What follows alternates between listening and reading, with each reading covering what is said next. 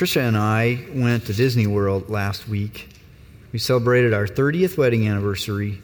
We had a lot of fun, and we got to hear lots of orientations, right, from workers. Sometimes it was on a TV screen coming over a speaker. Sometimes it was a person. Before you ride, you need some orientation so it's safe, right? Well, this morning, we need some orientation before you read.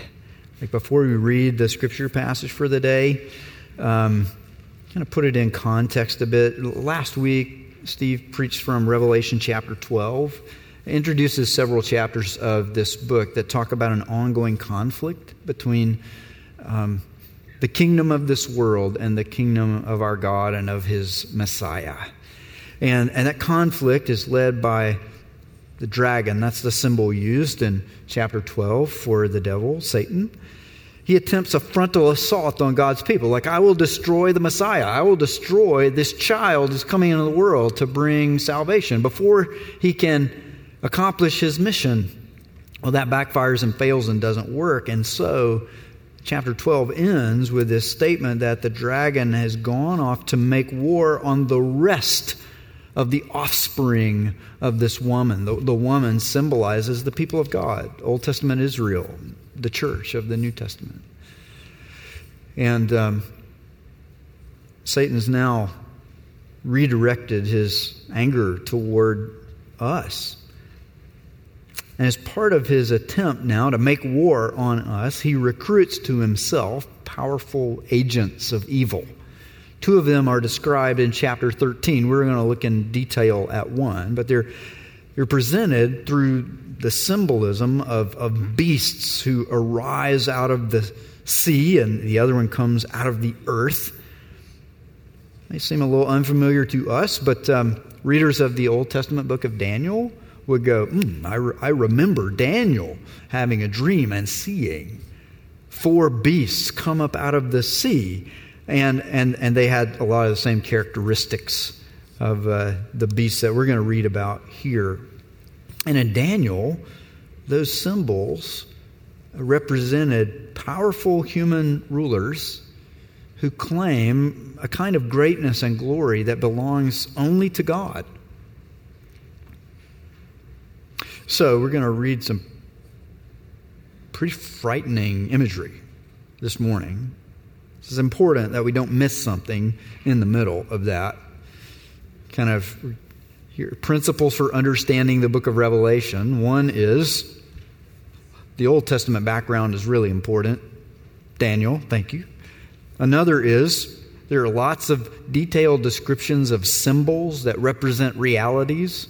So rather than thinking these descriptions are direct descriptions of reality, they describe symbols, and those stand for some other reality. Thank you, Daniel, for helping us with that too. These symbols represent these powerful rulers who are claiming a kind of greatness and glory that doesn't belong to them. It belongs to God. Well, here's another one of those principles. When you're reading the book of Revelation, especially when you're reading some of the most confusing or disturbing or potentially frightening imagery, don't miss these subtle but very powerful promises of God's grace. The promise you're going to hear when Peter reads in just a moment is brought to us through the symbol of a lamb who has power to protect people from the evil schemes of this dragon and his agents, these beasts. All right, so now we're ready. Peter, will you come read for us? Thank you.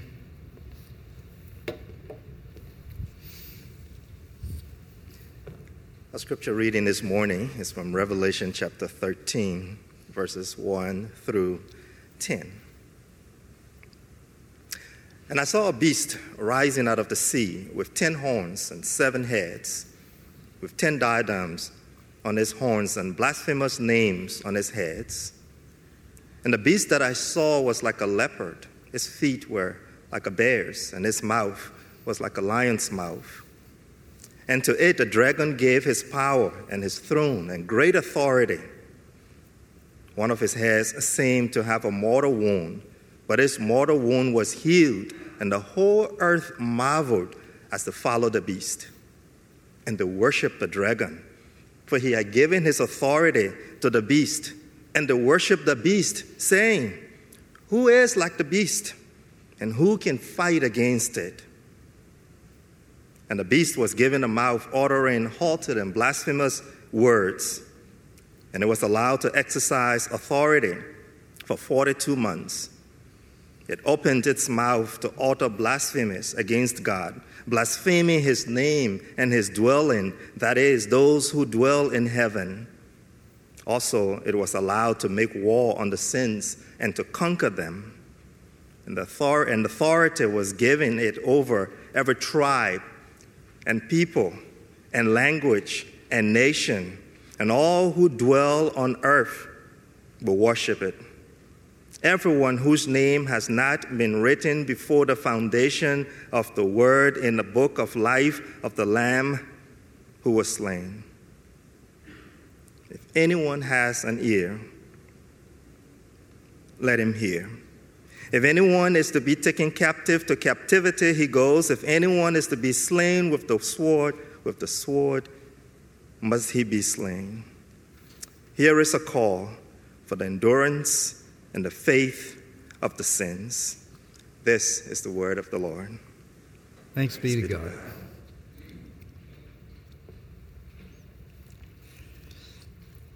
Why should we take any of this seriously?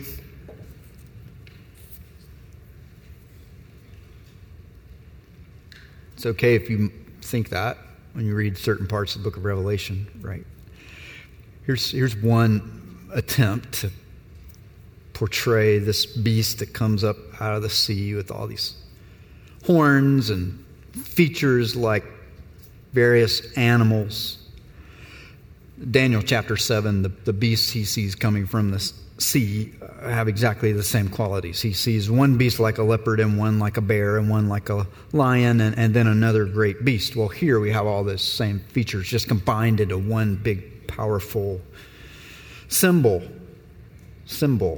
But when you see someone trying to turn it into an image, it can look a little silly, right? And there can be a sense of, this part of the book of Revelation, with all this talk about dragons and beasts and spiritual warfare, you know what? We are secular Westerners. We don't take that kind of stuff seriously. Even if we say we believe in the supernatural, it's only lip service. We don't really believe it, right? We're the kind of people who don't talk about stuff like this. But Jesus did. In the Lord's Prayer, Jesus teaches us to pray that we would not be led into temptation, but that God would deliver us from evil. Now, I don't have time to prove it to you this morning, but the best translation for that phrase is deliver us from the evil one. Not from evil in the abstract, but Jesus is saying, every day when you pray for your daily bread, pray also about this spiritual battle. Because the evil one, the enemy, Satan, the adversary, the accuser of God's people, wants you to not survive that time of temptation I'm teaching you to pray about. Lead us not into temptation, but deliver us from the evil one. Every day, pray for God to deliver his people from Satan and his evil allies. That's what Jesus teaches us. We should take all of this seriously because Jesus did, and he wants us to. So, in order to understand that daily, ongoing spiritual battle better, I want us to look at three features of the imagery of Revelation chapter 13. The first is, let's start with the good news, the Lamb. Then we'll look at the beast, and then we'll look more deeply into this image of having an ear to hear. The Lamb. The Lamb is the rightful ruler over the whole universe, Jesus Christ.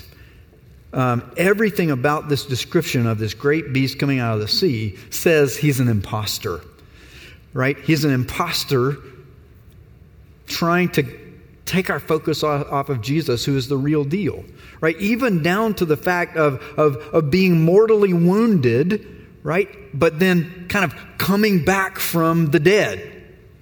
Does that remind you of anyone?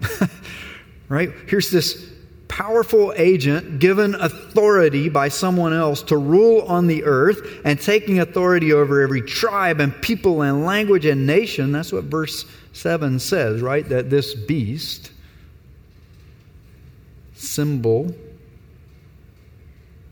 for someone or something that takes authority over. Well, we already read back in the early chapters of Revelation, Jesus Christ is the Lamb, and He is the one who has authority and has redeemed people from every tribe and people and language and nation.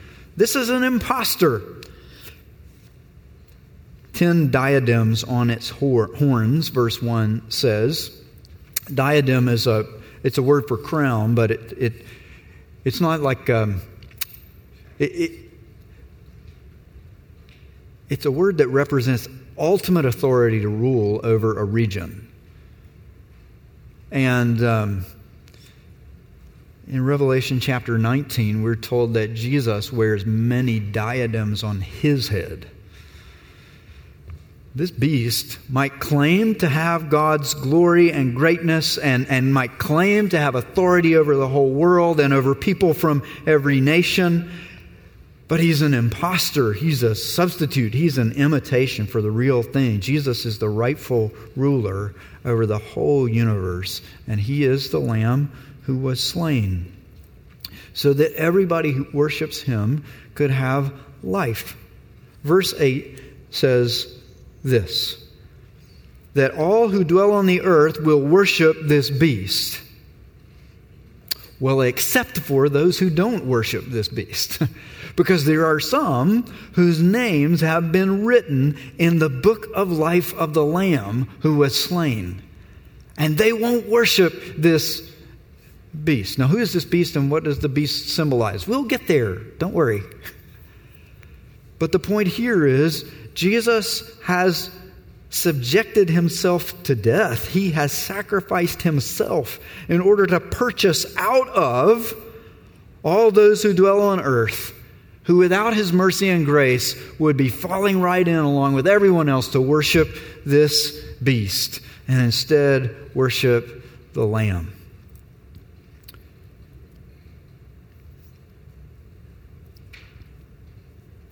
The text says from the ESV that some people's names were written before the foundation of the world in the book of life of the Lamb. If you read this sentence in Greek, though, that phrase, before the foundation of the world, comes at the very end. And I'm convinced, as if you look at the King James translation or the NIV, that the thing that happened before the foundation of the world was not the writing, but the slaying. In other words, the Lamb was slain before the foundation of the world. Wait a minute, I thought Jesus died within history and within time and like in about the year 33 AD. And that wasn't before the foundation of the world. The point would be that before the world was even created, Jesus said, I will die to redeem anyone who will put their trust in me. That purpose and that plan existed before there was time. And therefore, if you are redeemed by the work of Jesus, if your name is written in His book of life, then nothing can take your name out of it. I don't know if you get tired. I don't know if your soul gets tired. But I do, and mine is. I think pandemics can do that to people, right? And so I've been reading because my soul is like a little shriveled and needs some new life, some renewal, some revival. So I've been reading a series of books about revival. Dangerous. I'm just warning you ahead of time.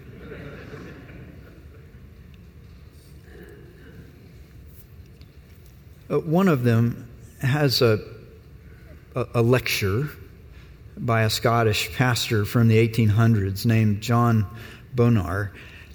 And he's talking about what happened before the creation of the world as the Father and the Son and the Holy Spirit are planning the work of redemption.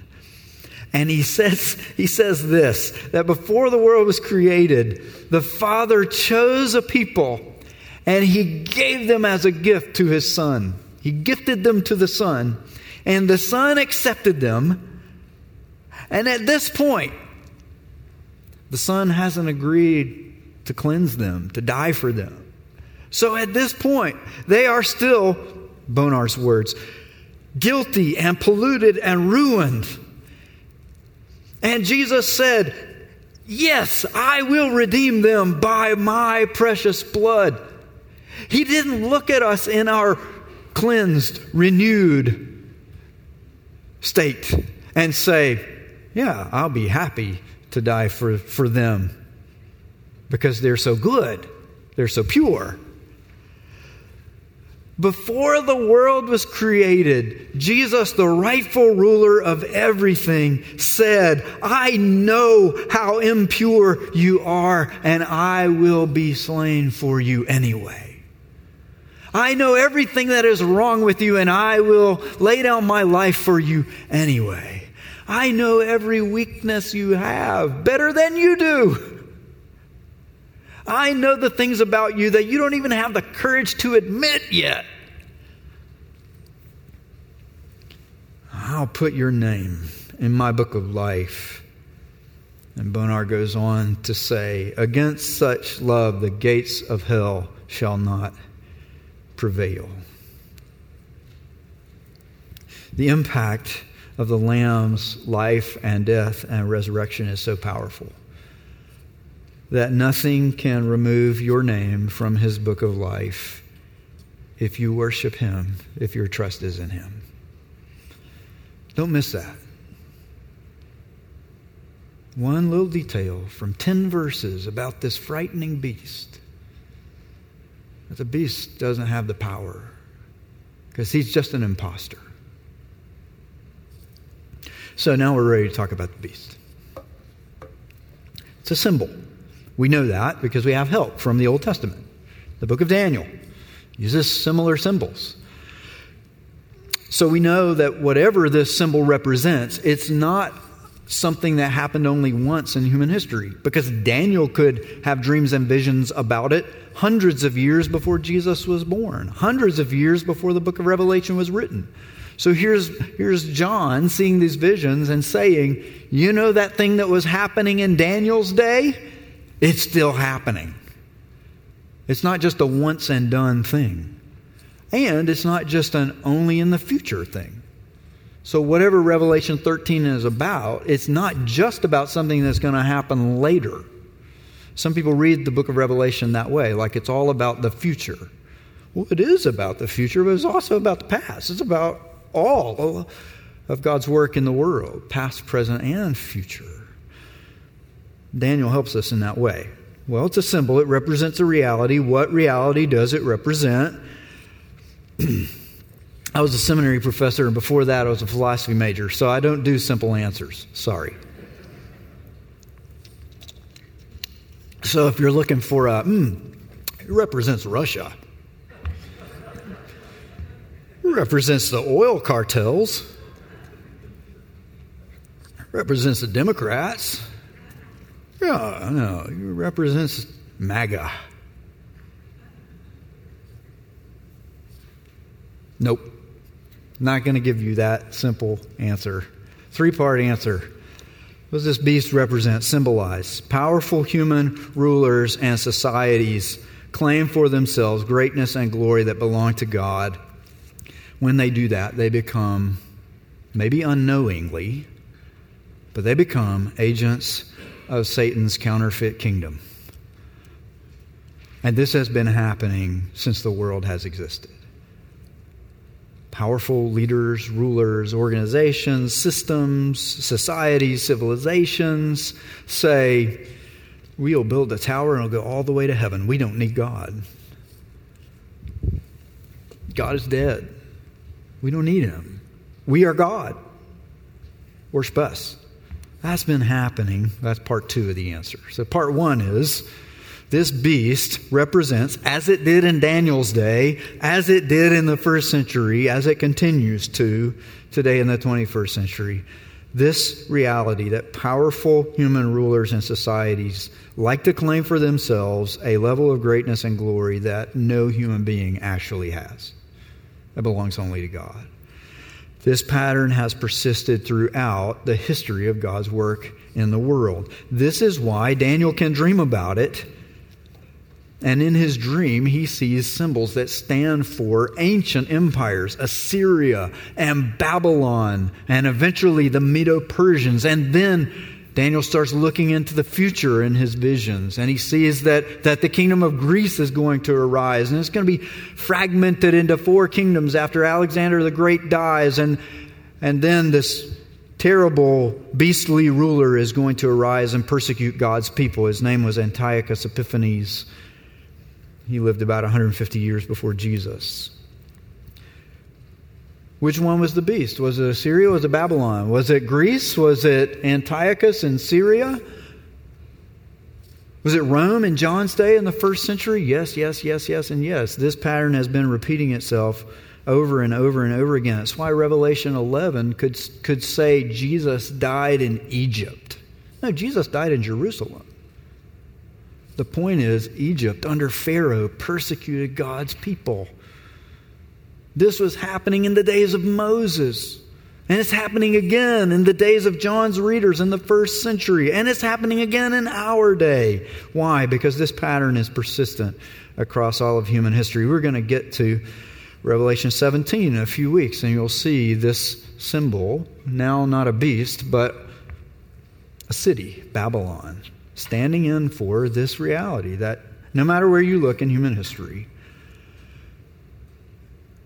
there are human leaders and societies saying, we are all that. The greatness and the glory rest with us. Which is coincidentally why I think in nearly every century somebody says, we have identified the Antichrist. Right?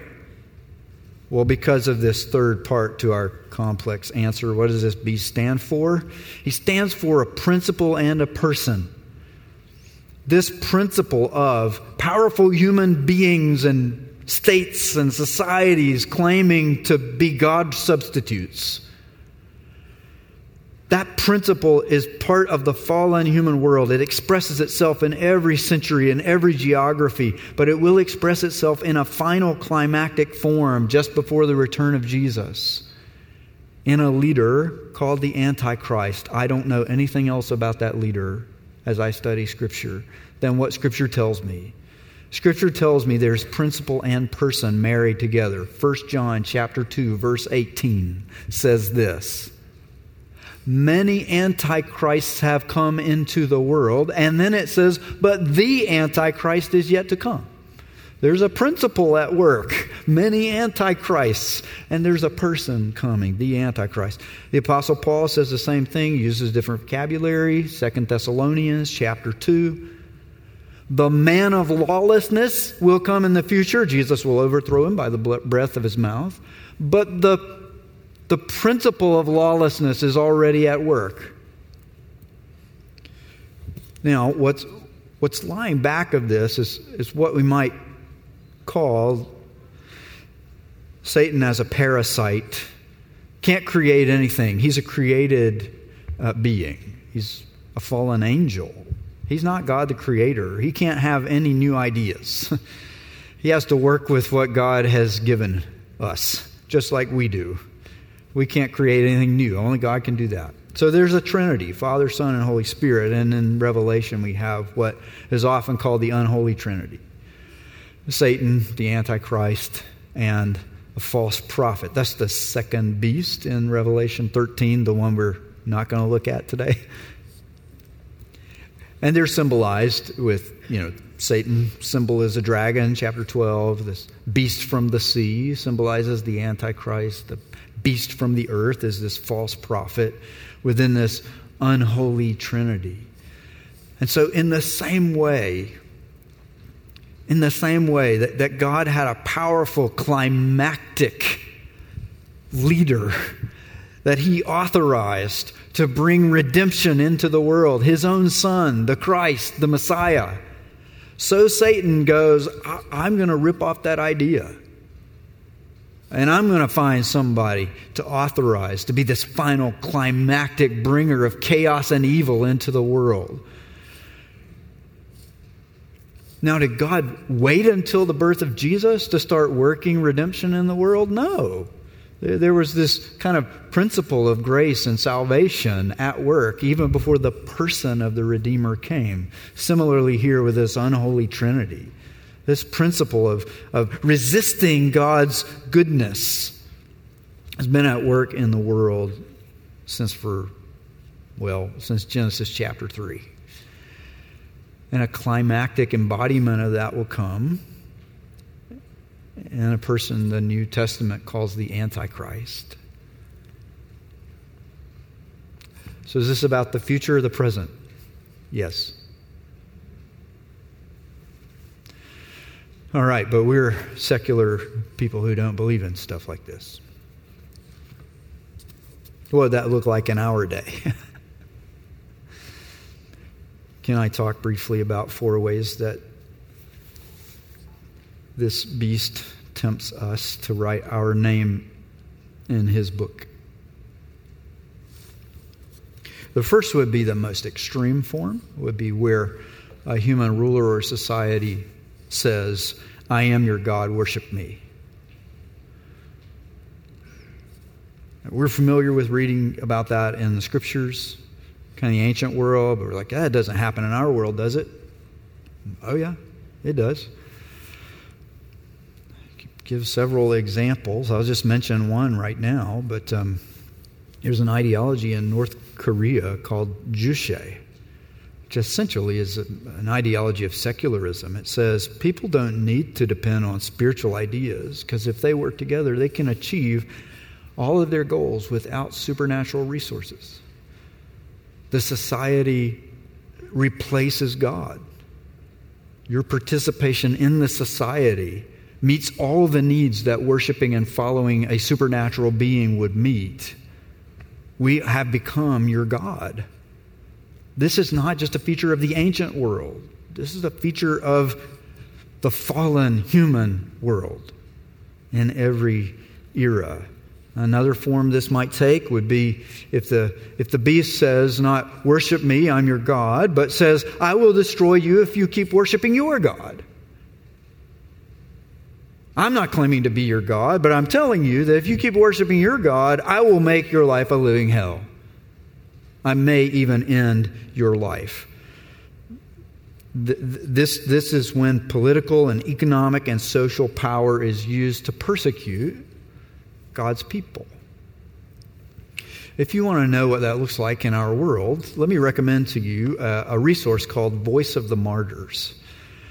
You can go to their website. You can request you can view stories there, videos, read articles. You can request a monthly magazine that tells you what it looks like around the world right now for followers of Jesus to be tempted every day to compromise their faith in Christ just to avoid persecution. Well, here's a third form this takes, a little more subtle. Adjust your commitment to Jesus to align with my priorities. I am the state. I am the ruler. We are the party. We are the society. We are the civilization. Our priorities are the best. And Christians, you need to adjust your commitment to Jesus. Okay for you to keep worshiping Him. But you just need to knock off the edges where Jesus doesn't line up with our priorities. A little more subtle, just as deadly and dangerous. In Chicago, there is a Museum of Science and Industry. There's a display there of a German U-boat from World War II, this deadly submarine, the Wolves of the Sea, they were called. They just struck terror into my grandfather. I heard stories about this. You walk around a corner to see this display, and you are looking right down the torpedo tubes of this massive U-boat. It's pretty terrifying. Darkly lit. But the scariest thing I saw in all that display was a New Testament produced by the Nazi regime, complete with swastika on the cover, for their Christian soldiers. Right? Okay for you to keep worshiping Jesus, but you're going to need to adjust the priorities of Christ to fit the priorities of the state. That was just a few decades ago. This is our world.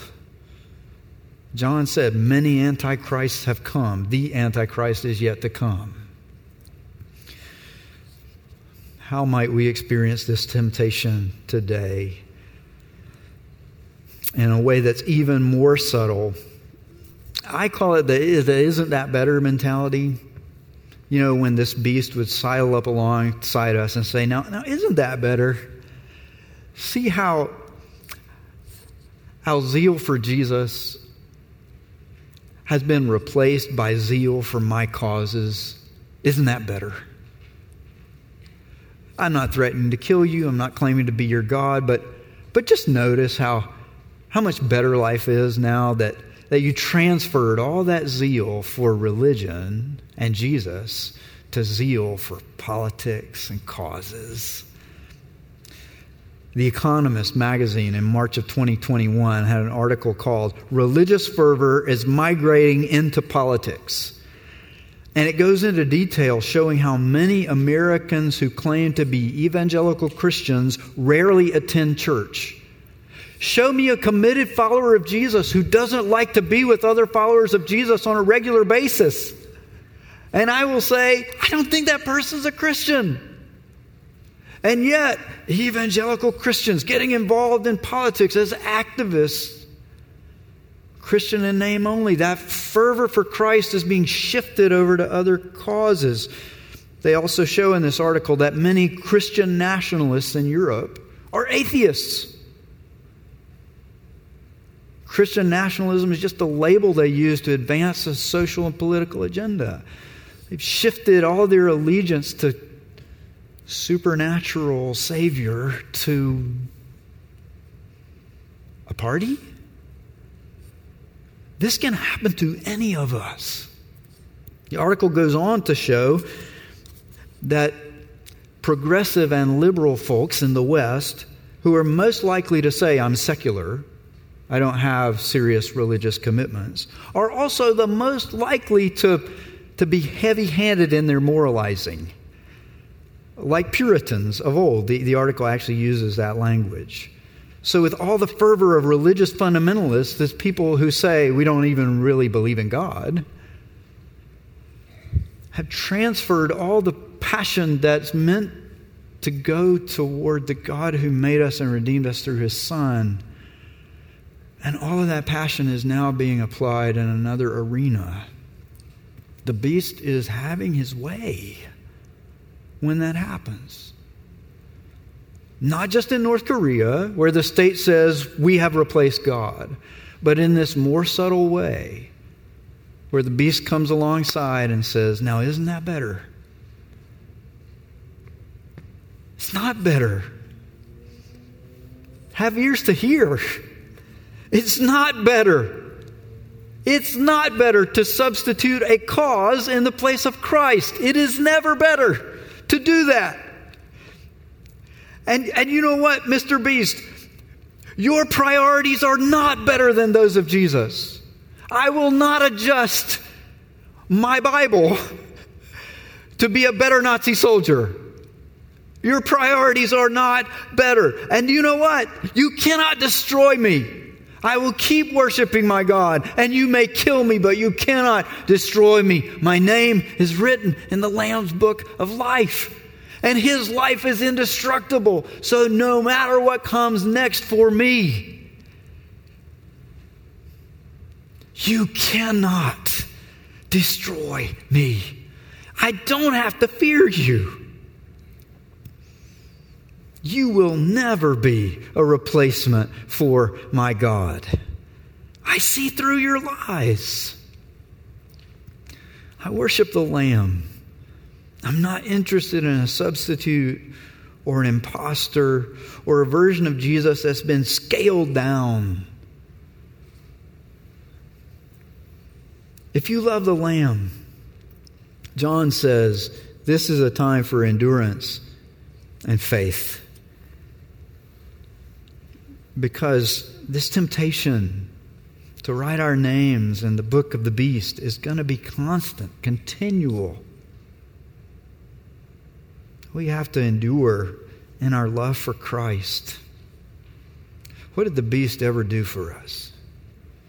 Was he slain before the foundation of the world for you? No. If you don't yet love the Lamb, he is inviting you to give your heart to him. Don't give it to a cause. Don't give it to a power. Don't give it to a state or a society or a civilization. Don't give it to a nation. Give it to the Lamb. A leader named Francis Schaeffer often said something like this, or variations on it. If you demand of anyone perfection or nothing, you will always get the nothing. If you try to hang on someone more weight than they were meant to bear, it will always lead to disappointment. And this tendency of human powers to say, we can replace God. The glory that belongs to him, we've got it. The greatness that belongs to him, we possess it. Trust us more than you trust him. Trust us alongside him. Trust us in place of him. If you try to hang all the weight that God is meant to bear in your soul on any human power, you will get nothing in return. It wasn't meant to bear that weight. But if you hang all of that weight on the Lamb who was slain before the foundation of the world, he can hold it because he is perfection. If you demand of anyone perfection or nothing, you will always get the nothing unless that someone is Christ. When you hang everything you are and everything you have and everything you want on Jesus, you will get in return everything. Let's open our ears to hear. Let's pray together. Lord Jesus, thank you for being honest with us. Thank you for being graphic about it and using images that stir our imagination. They may even confuse our minds. They may strike some fear in our hearts.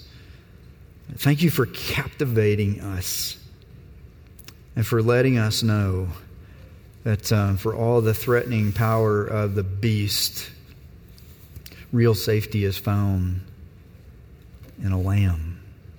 And you are that lamb. May our love be for you. May our faith be in you. Whether that faith is new today or being renewed and revived and reawakened today, make it happen by your power, we pray. Amen.